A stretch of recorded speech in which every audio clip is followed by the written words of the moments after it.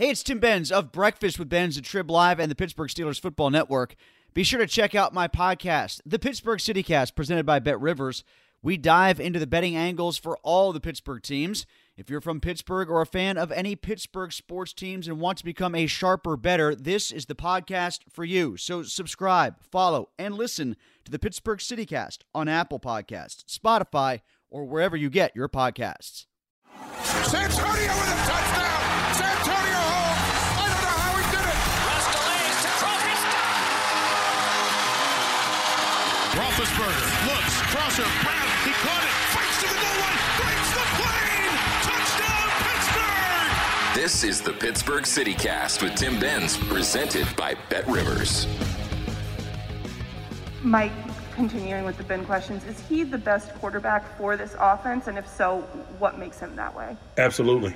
What he does and what he's done makes me really comfortable in saying that. I'm sure glad Mike Tomlin seems to have confidence in Ben Roethlisberger because I don't think anybody else does. And that is reflected in some of the numbers at BetRivers. This is the Pittsburgh CityCast brought to you by BetRivers. Download the app today or go to BetRivers.com. And while you are there, you can see that the Steelers are just a 1-point favorite, down from 1.5 over the Denver Broncos this Sunday at Heinz Field, with perhaps Drew Lock starting for the Broncos. Yeesh. The Steelers are now minus 1,000 to miss the playoffs and plus 600 to make them. The over-under win total has dropped to 6.5, and they are at plus 2,500 to win the division without even losing to the Ravens or Browns yet. Oh, and by the way, all those numbers still somehow feel generous to me. The public is catching on. This ain't a bad start. This ain't a fluke. This is a continuation of the rotten end to 2020, and the end is near for the franchise streak of finishing 500 or better, which dates back to the start of the 2004 season, and the end is near for the Ben Roethlisberger era, too. Unfortunately, one streak that will continue, though, it appears, a fifth straight year without a playoff win, which would be unprecedented territory in Pittsburgh since the Immaculate Reception. I'm Tim Benz. Glad you're with us. Hey, before we dive into the Steelers news of the day and some Pirates talk too, did you hear what Fred Biletnikoff said? The former Hall of Fame wide receiver for the Oakland Raiders was on the Great Dane podcast with Hall of Fame kicker Morten Andersen, and this is what Biletnikoff said when Andersen asked him about the Immaculate Reception. Did Franco Harris catch that Immaculate Reception? Hell no. You know what? I can't figure out how guys can lie for so many years and not feel guilty. You think, I'm sure some of them probably have gone to counseling, okay, just to get over lying, okay? You know who really needs counseling? Raiders fans and all those ex-Raiders players from the 70s. Denial is the first stage of grief, guys. It's been 50 years. Time to move on to phase 2. Well, it may be 50 years before we see another Steelers playoff victory at this rate. That's the way it feels at this point. It was 20 years between Pirates' playoff appearances and 42 since the last World Series berth. Don't tell me it's impossible. It was also about 25 years between Super Bowl winning quarterbacks in Pittsburgh, from Terry Bradshaw to Ben Roethlisberger. Now it appears they'll both be going out the same way as they came in. Bradshaw managed to play just one game after elbow surgery in 1983 and then faded into retirement. Now Ben Roethlisberger is kind of doing the same thing in terms of poor play. He doesn't have an injury like Bradshaw yet. I mean, the left pec, the hip this week. Maybe one of those injuries will sideline him for the rest of the season. Or let me change my voice inflection for very important purposes here. Maybe one of those injuries will sideline him for the rest of the season. You catch my drift? Maybe such an injury will be created, invented, or at least magnified to make benching Roethlisberger at some point a bit more politically correct or optically appealing. As in, okay, Ben, you gave it your best shot in 2021. You were the savior of the franchise starting back in 2004, but it didn't work out this year. You should have walked away after 2020. It was a mistake on your part to want to come back. It was a mistake on our part to bring you back. We all know it. Now it's time to fade away gracefully. Otherwise, I don't know what the Steelers do except bite the bullet and ride it out with Roethlisberger. I mean, they could just keep playing him, but it's not going to get much better. I mean, he was the biggest problem with the offense Sunday in the loss to the Packers. Not the receivers, not the rotten offensive line, but Big Ben himself, and then maybe the defense. The offensive line still wasn't good, but at least it was at times capable. But even when Roethlisberger had time to throw, he missed open receivers on multiple occasions.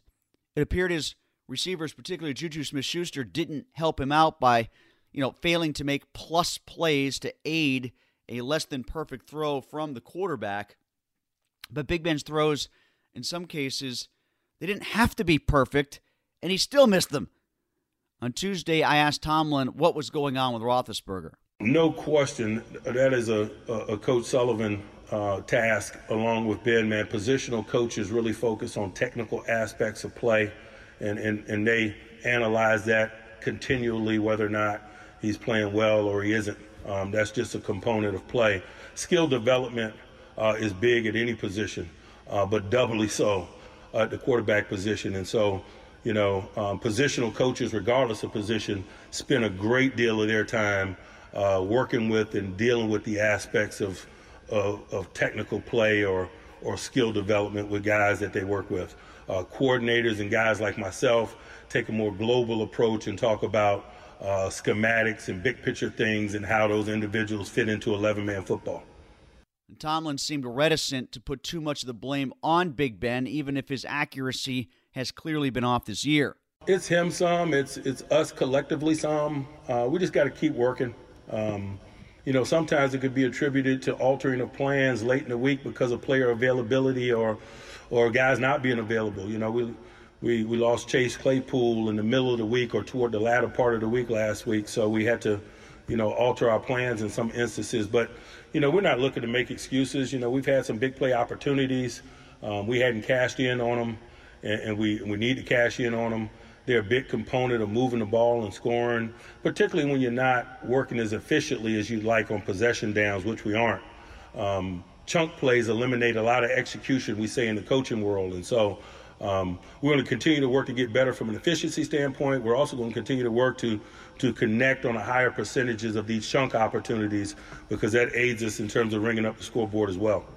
However, even Tomlin acknowledged that mobility for Roethlisberger is gone, and that's a problem.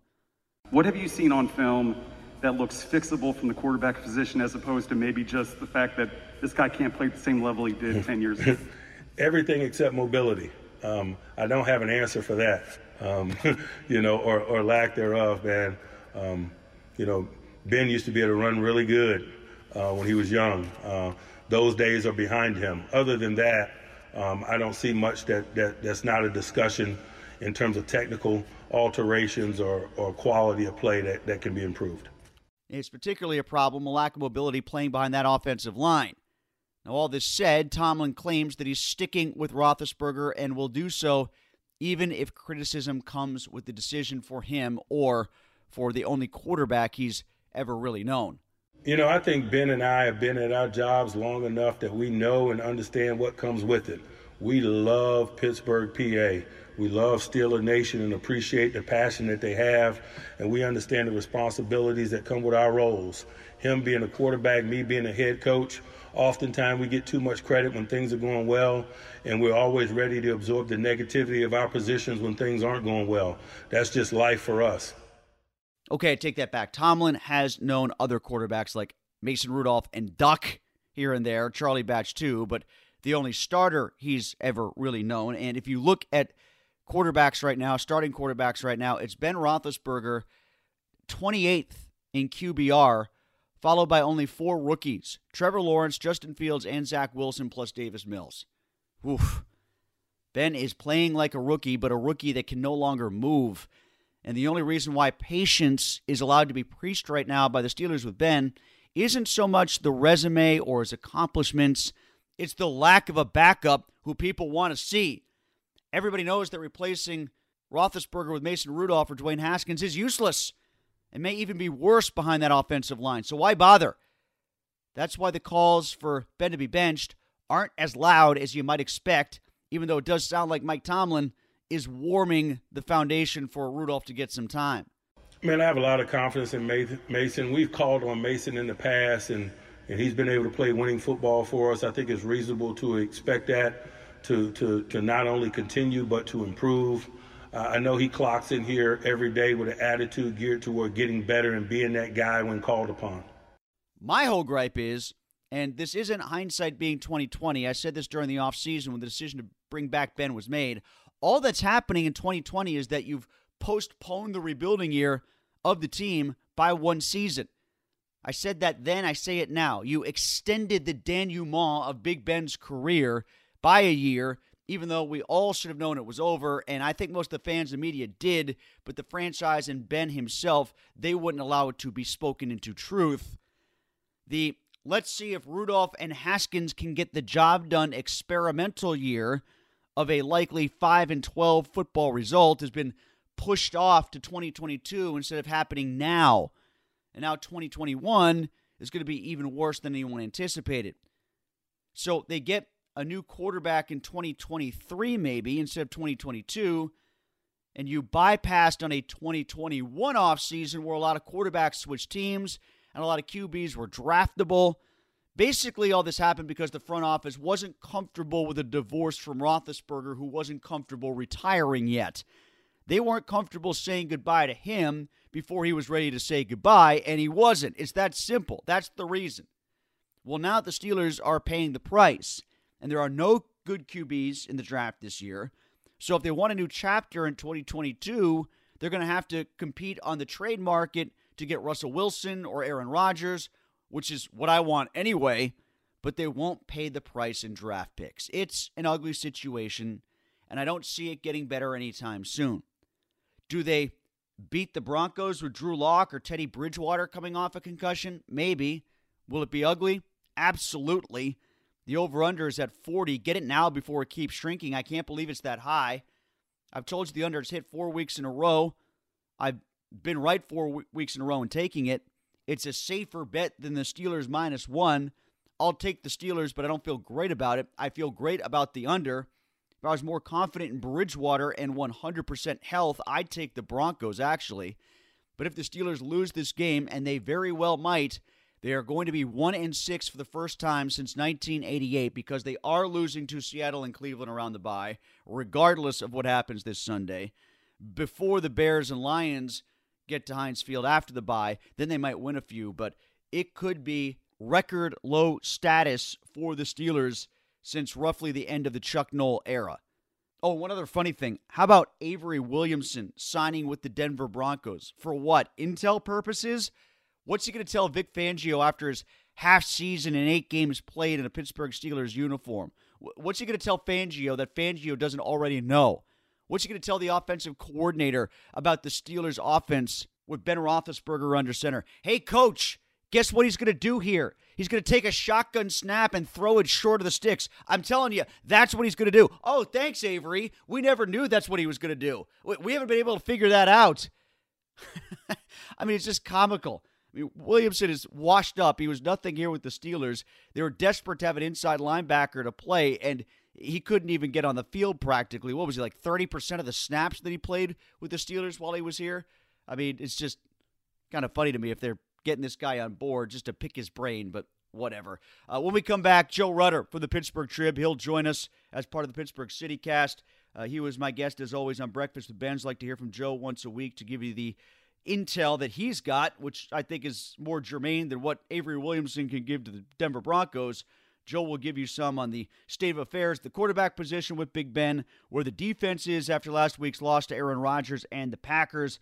Plus, we'll talk about the line of 1.5, I think it was when we taped up with Joe, and the over-under of what was at the time 40.5, but the number's still relatively the same. Joe will give you some advice as to what you should do there. That's all coming up here in the Pittsburgh CityCast.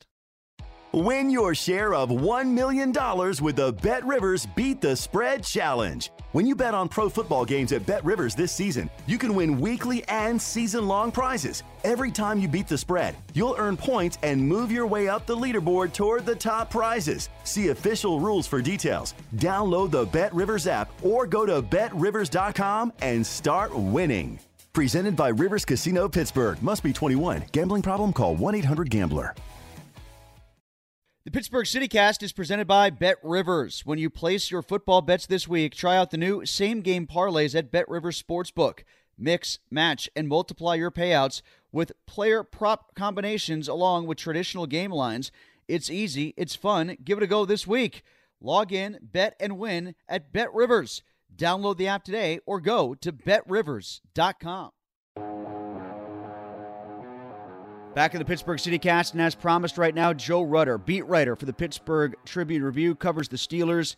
He's on my podcast page, Breakfast with Benz, once a week. After the Mike Tomlin press conference, we always break down what Tomlin had to say about the upcoming game and about the week before. In this case, a loss to the Packers last week, and now the Denver Broncos come to town at 3-1, losing most recently to the Ravens after winning 3 in a row against 3 pretty bad teams in the Jets, Giants, and Jaguars. What is on the horizon for the Steelers this week? Well, another good defense, which means it'll keep the total low. I'm saying go for the under again for a 5th straight week for the Steelers. I'm saying take the Steelers, but play it small, especially if Teddy Bridgewater ends up playing quarterback. Maybe you wait and see on that one. Maybe you get it even money, or the Steelers end up being an underdog in their home stadium against Denver. Let's see what Joe has to say here in the Pittsburgh CityCast. And now they get to host the Denver Broncos, a good defensive team. Certainly they have not played a difficult schedule, and they've lost to the best team that they played. That's the Baltimore Ravens, but I still think it's going to be a heck of a test, Joe, for the Steelers offense. They might be able to play some college teams and be tested on offense. I expect a really low-scoring game in this one, which in a weird way might behoove the Steelers if their own defense can play well. I think a lot of that depends on who's the quarterback for Denver. If it's Teddy Bridgewater, if he can get through concussion protocol. If it's not him, it's Drew Lock. And if it's Drew Lock, he might throw them the football on occasion and maybe shorten the field, and that would be a very nice benefit for the Steelers' offense.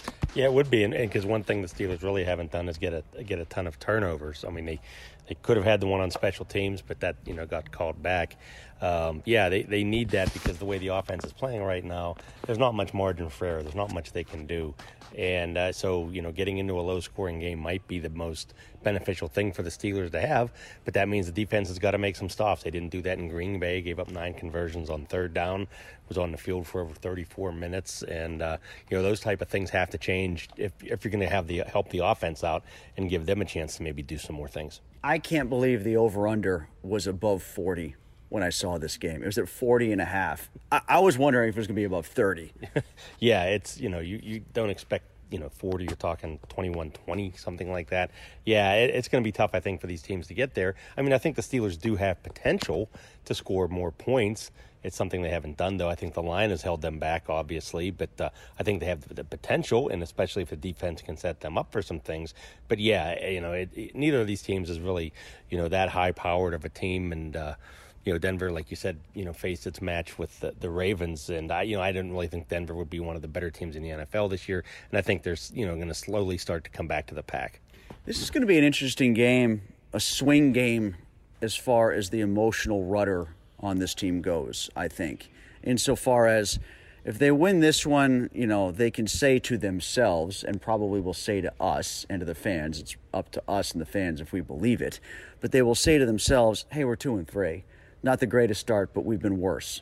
And Tomlin's certainly seen that. They were 0-3 and then 1-4 when Duck and Mason Rudolph were the quarterbacks. They were 0-4 in 2013. They're 2-3 that feels like they can still make up ground, especially if they eke one out against Cleveland or Seattle, I suppose, if you really want to be optimistic. And then you got Detroit and Cleveland.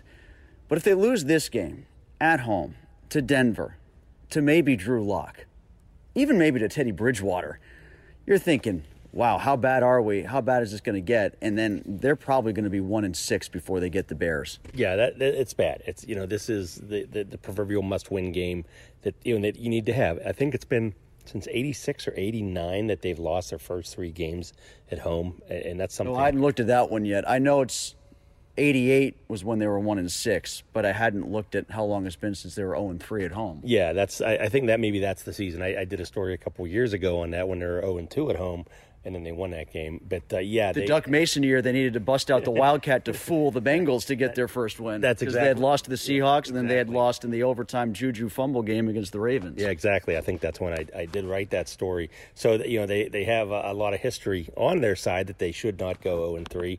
But yeah, it's you go 0-3 at home. you're 1-4, then it's really starting to get ugly. And the other thing to consider is, how many no-shows are going to be there this week? They want to rely on the home field advantage. That you saw how many, there were 10,000 no-shows for the Bengal game. How many are there going to be this week? And then if they lose this week, then you got the game against Seattle. I mean, it's just get really ugly. Well, maybe people will come see Russell Wilson. You start treating this like the Pirates. Hey, Albert Pujols is in town. They start shooting off fireworks. Maybe that'll get them down there, too. Well, I was thinking about that a little bit myself when I saw the Rolling Stones were in town on Monday. Their latest hit was Ghost Town, and what an apt description at Heinz Field. Yeah, and it might be that way the rest of the year. I would think if you want to buy Steeler tickets and get a chance to see a game, you probably got a pretty good chance on the secondary market to get a good buy. Yeah, this year more than any in recent memory. To that end, whatever fans do show up, how close to the end of the Roethlisberger era are they witnessing? I mean, there's not much reason to think that that he's going to write this thing and finish his career and probably his last season in the NFL on a high note. I mean, the only thing, because I was thinking back and looking at some of these things, and I think back, he's got veteran receivers. Yeah, the line, he's got a young running back and he's got a young line, but he has veteran receivers that that should be able to make more plays with him in there. So there should be more of a connect there. And one thing I keep coming back to is the Matt Canada offense. And, he's obviously not suited yet to run this type of offense. He might not be before he retires. But I think that is one of the bigger things holding him back. I mean, yeah, he has the lack of mobility. He's not making the throws. I think, he can still make some of the throws. He can still use his instincts and, his experience to maybe get by some. But I just think this offense is really holding him back. And especially with some of these calls, these fourth down calls they're asking him to make, it's really strange. And I don't put that as much on Canada maybe as you do, because I want to take away some of the options from Roethlisberger that are making it easy on him, which is to say, like, if he's got Najee Harris in the backfield, it looks like he's in his head either before the ball is snapped or at the line of scrimmage as the ball is about to be snapped. He's thinking, I'm giving this to Najee and hope he can run 6 yards. I mean, we've seen that a couple times now. He's not even letting those guys get to the sticks. Yeah, and I don't know how much of that is what they're initially saying. This is the play you got to run, versus if Ben really thinks that's a good idea going up to the line, going up from the huddle. I can't see him realistically thinking, boy, these plays are really going to work here. It's just a bad look. And again, that's just the one factor that keeps standing out to me is this is the Canada offense. And, some strange play calling that to me, that makes more sense than thinking that Ben has all this faith that Najee's going to, be the type of guy that if he starts being like Jerome Bettis and running through tacklers, he's going to be able to, make these 4th and 4, 4th and 5 plays. I still look at this offense and see so much of it looking like last year, though, with catch short to run long. Now it's catch short to come up short. Everything's in front of the sticks, and that's not different from last year. No, it's not, and it makes you wonder.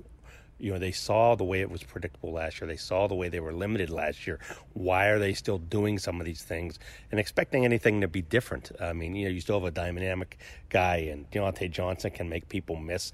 Juju's dependable, and is the shorter guy across the middle. Claypool, they should try to get Claypool more involved deep, and James Washington, they're just using him. However, I just see enough guys there that this offense should be better.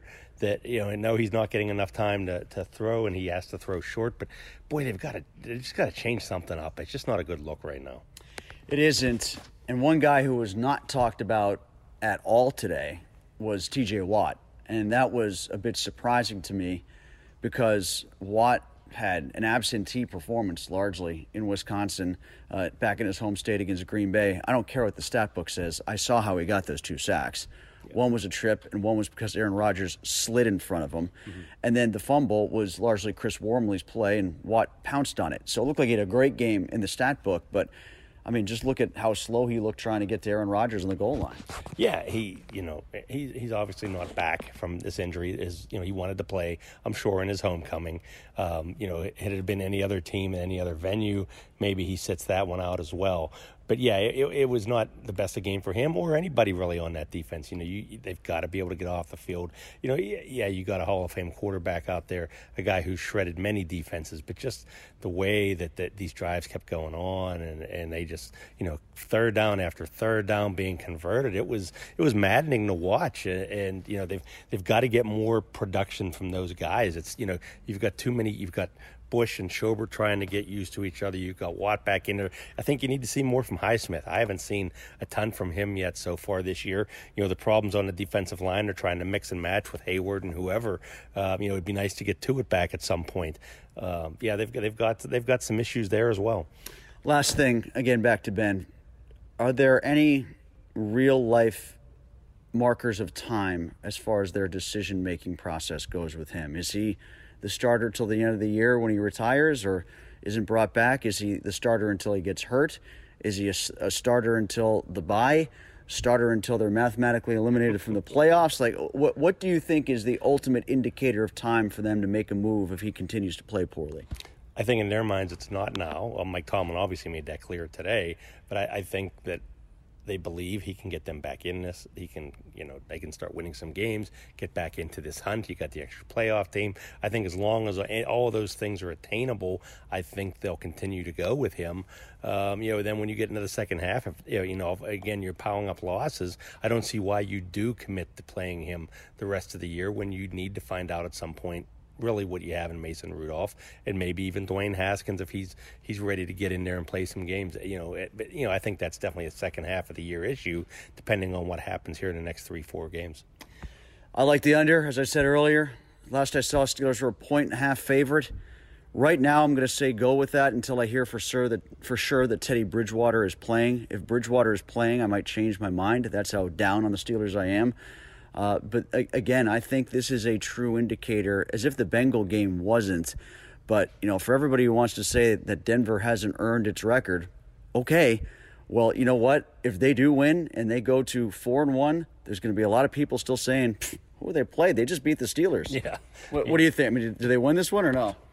I think they do. I mean, to me, it's hard to lose 0-3 at home. I think they do have. I think they're able to come out. I think Denver's not as good as their record appears to be. So I think this is a winnable game for the Steelers. I thought that way against Cincinnati, though. So it goes to show what I know. But in that 40-point range, that sounds about right. But I have some reason I think it's going to go over. Yeah, if they can't block Hendrickson and Hubbard and Nassib and Max Crosby, they're going to trouble Von Miller. Yeah, they will, and they've got to try to find a way to get some extra protection in there. Maybe that's where Derek Watt comes in. I don't know. What else you do? Their tight ends really aren't giving them much in the way of blocking. They've got to try to figure something out there. But I don't know. I just have a kind of a feeling that being back at home, the desperation level there is right now, that they find a way to win this. All right, so my thanks to Joe Rudder of the Pittsburgh Tribune-Review. Again, you can hear him weekly, Breakfast with Benz, and we try to include him as well in the Pittsburgh CityCast. When we come back, we switch gears to baseball. The playoffs are underway. I'll tell you who I like in the National League wildcard game. We recap another rocky performance for Garrett Cole in the American League wildcard game. And we even start looking ahead to next year for the Pittsburgh Pirates, because apparently the Steelers aren't depressing enough.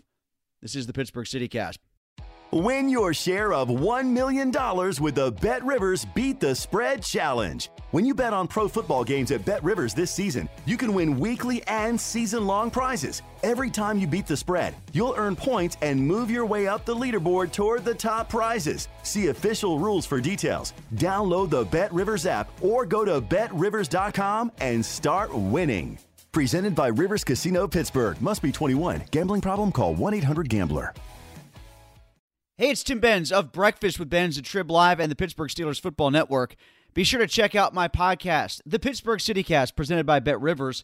We dive into the betting angles for all the Pittsburgh teams. If you're from Pittsburgh or a fan of any Pittsburgh sports teams and want to become a sharper bettor, this is the podcast for you. So subscribe, follow, and listen to the Pittsburgh CityCast on Apple Podcasts, Spotify, or wherever you get your podcasts.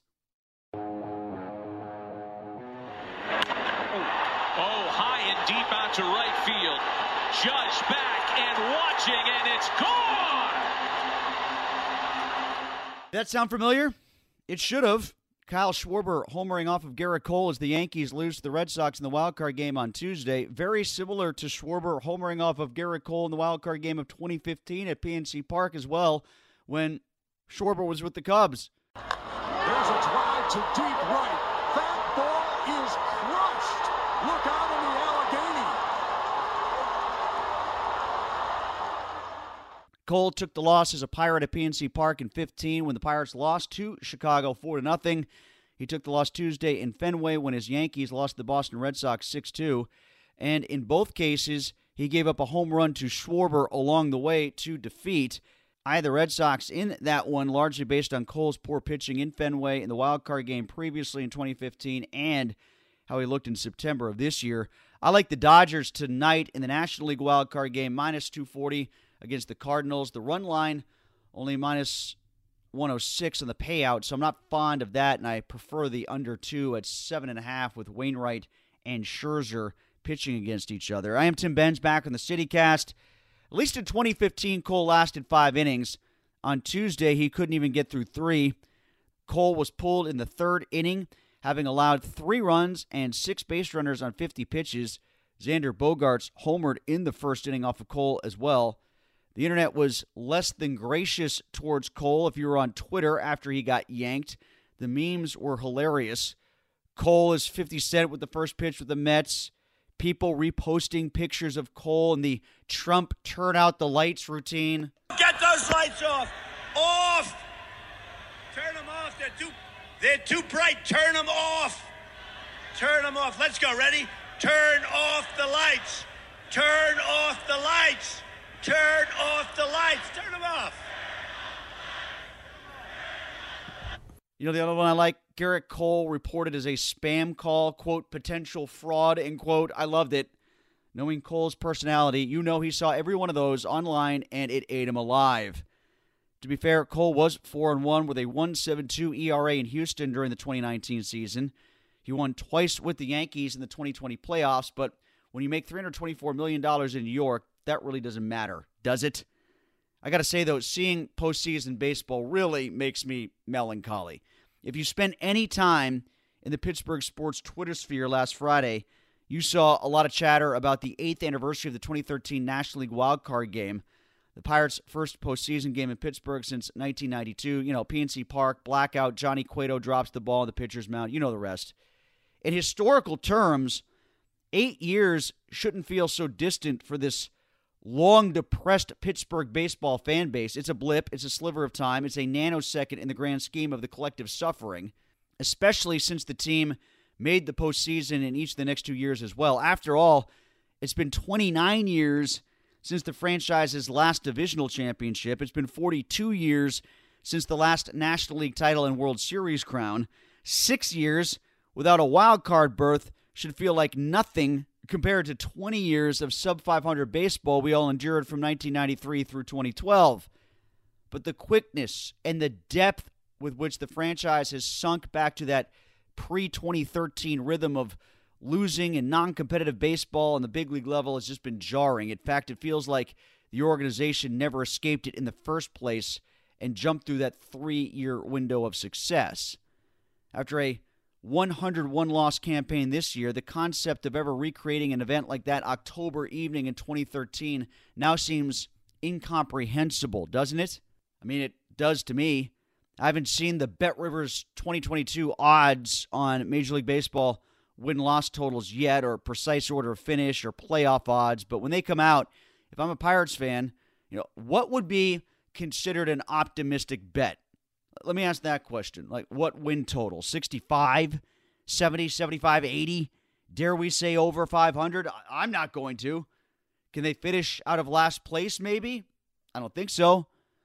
On Tuesday, Pirates general manager Ben Cherington held a season-ending press conference, and I asked him, this is virtually, on Zoom, of course, but I asked him what fans and media members should use as signs of progress at the major league level in 2022. I'm not talking about what's happening in A-ball or how the draft is going or what the Baseball America prospectus says about your prospects. I wasn't asking about that. I was asking about signs of progress at the major league level in 2022. Is it an improvement in the win-loss record that you're looking for, like raw win total improvement?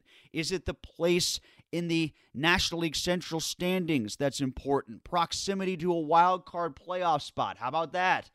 What followed, though, from Cherington was a 2.5-minute response that essentially said, nah, none of that piddly results stuff.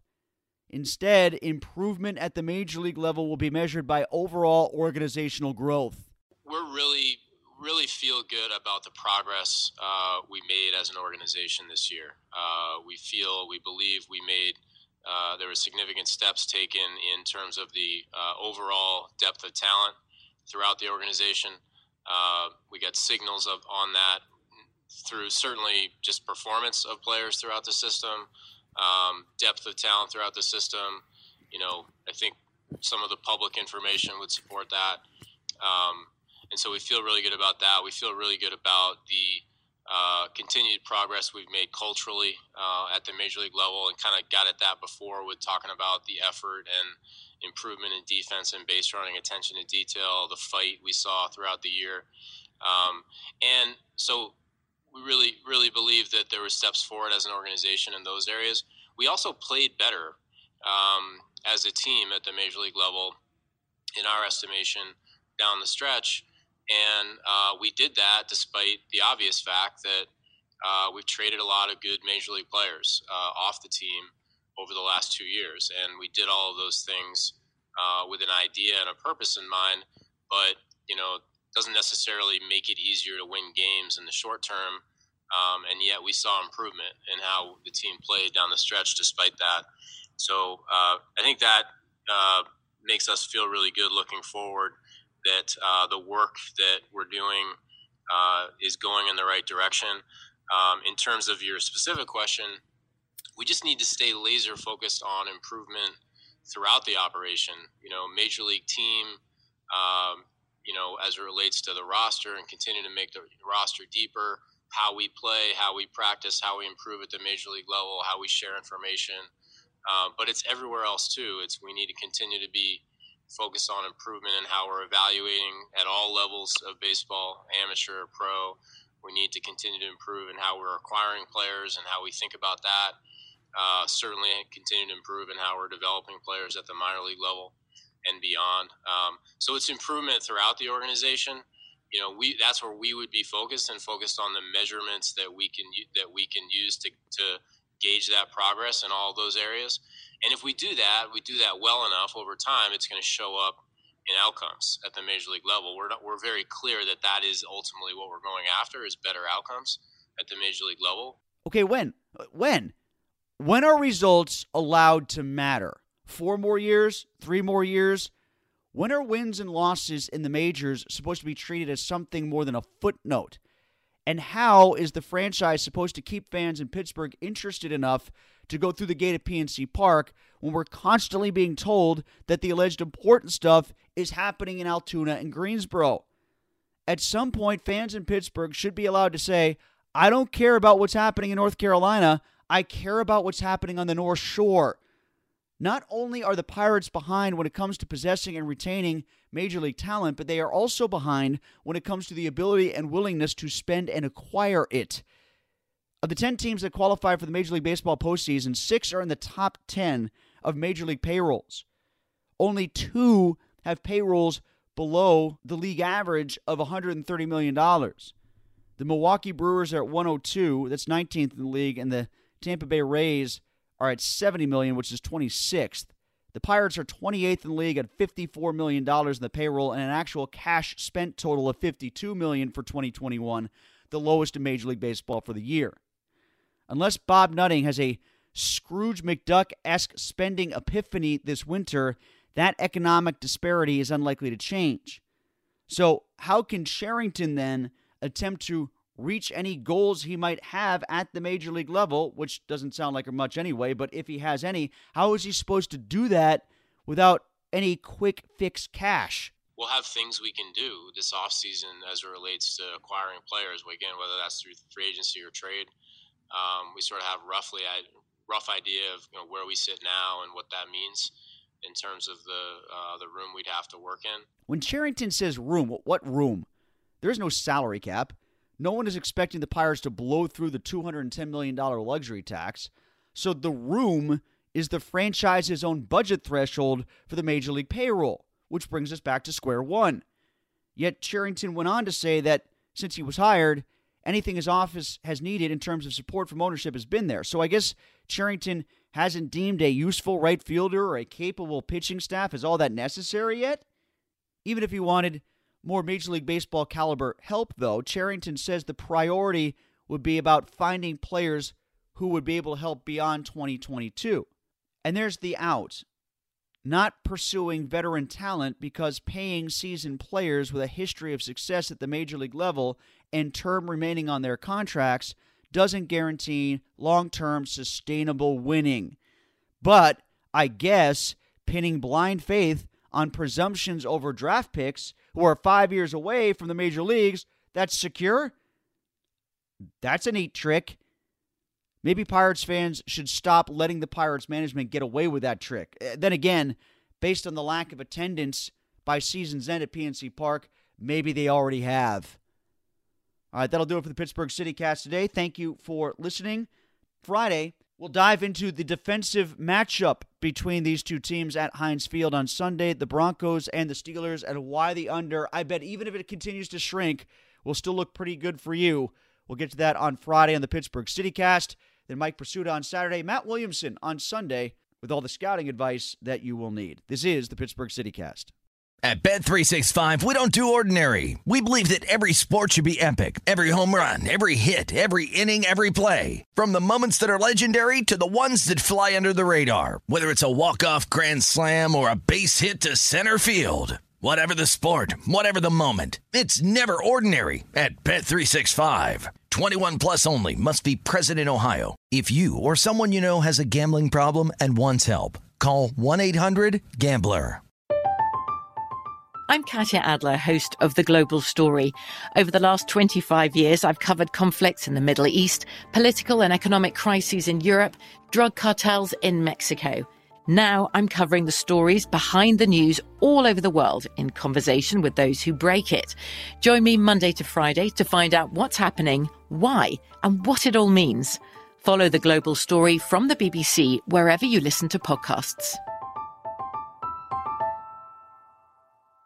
Xfinity has free premium networks for everyone this month, no matter what kind of entertainment you love. Addicted to true crime? Catch killer cases and more spine-tingling shows on A&E Crime Central. Crave adventure? Explore Asian action movies on Hi-YAH. Searching for something extreme? Check out skating, snowboarding, and more on Fuel TV Plus, the global home of action sports. And find crowd-pleasing bops on iHeartRadio's Hit Nation playlist. There's new free shows and movies to love every week. Say free this week in your Xfinity voice remote.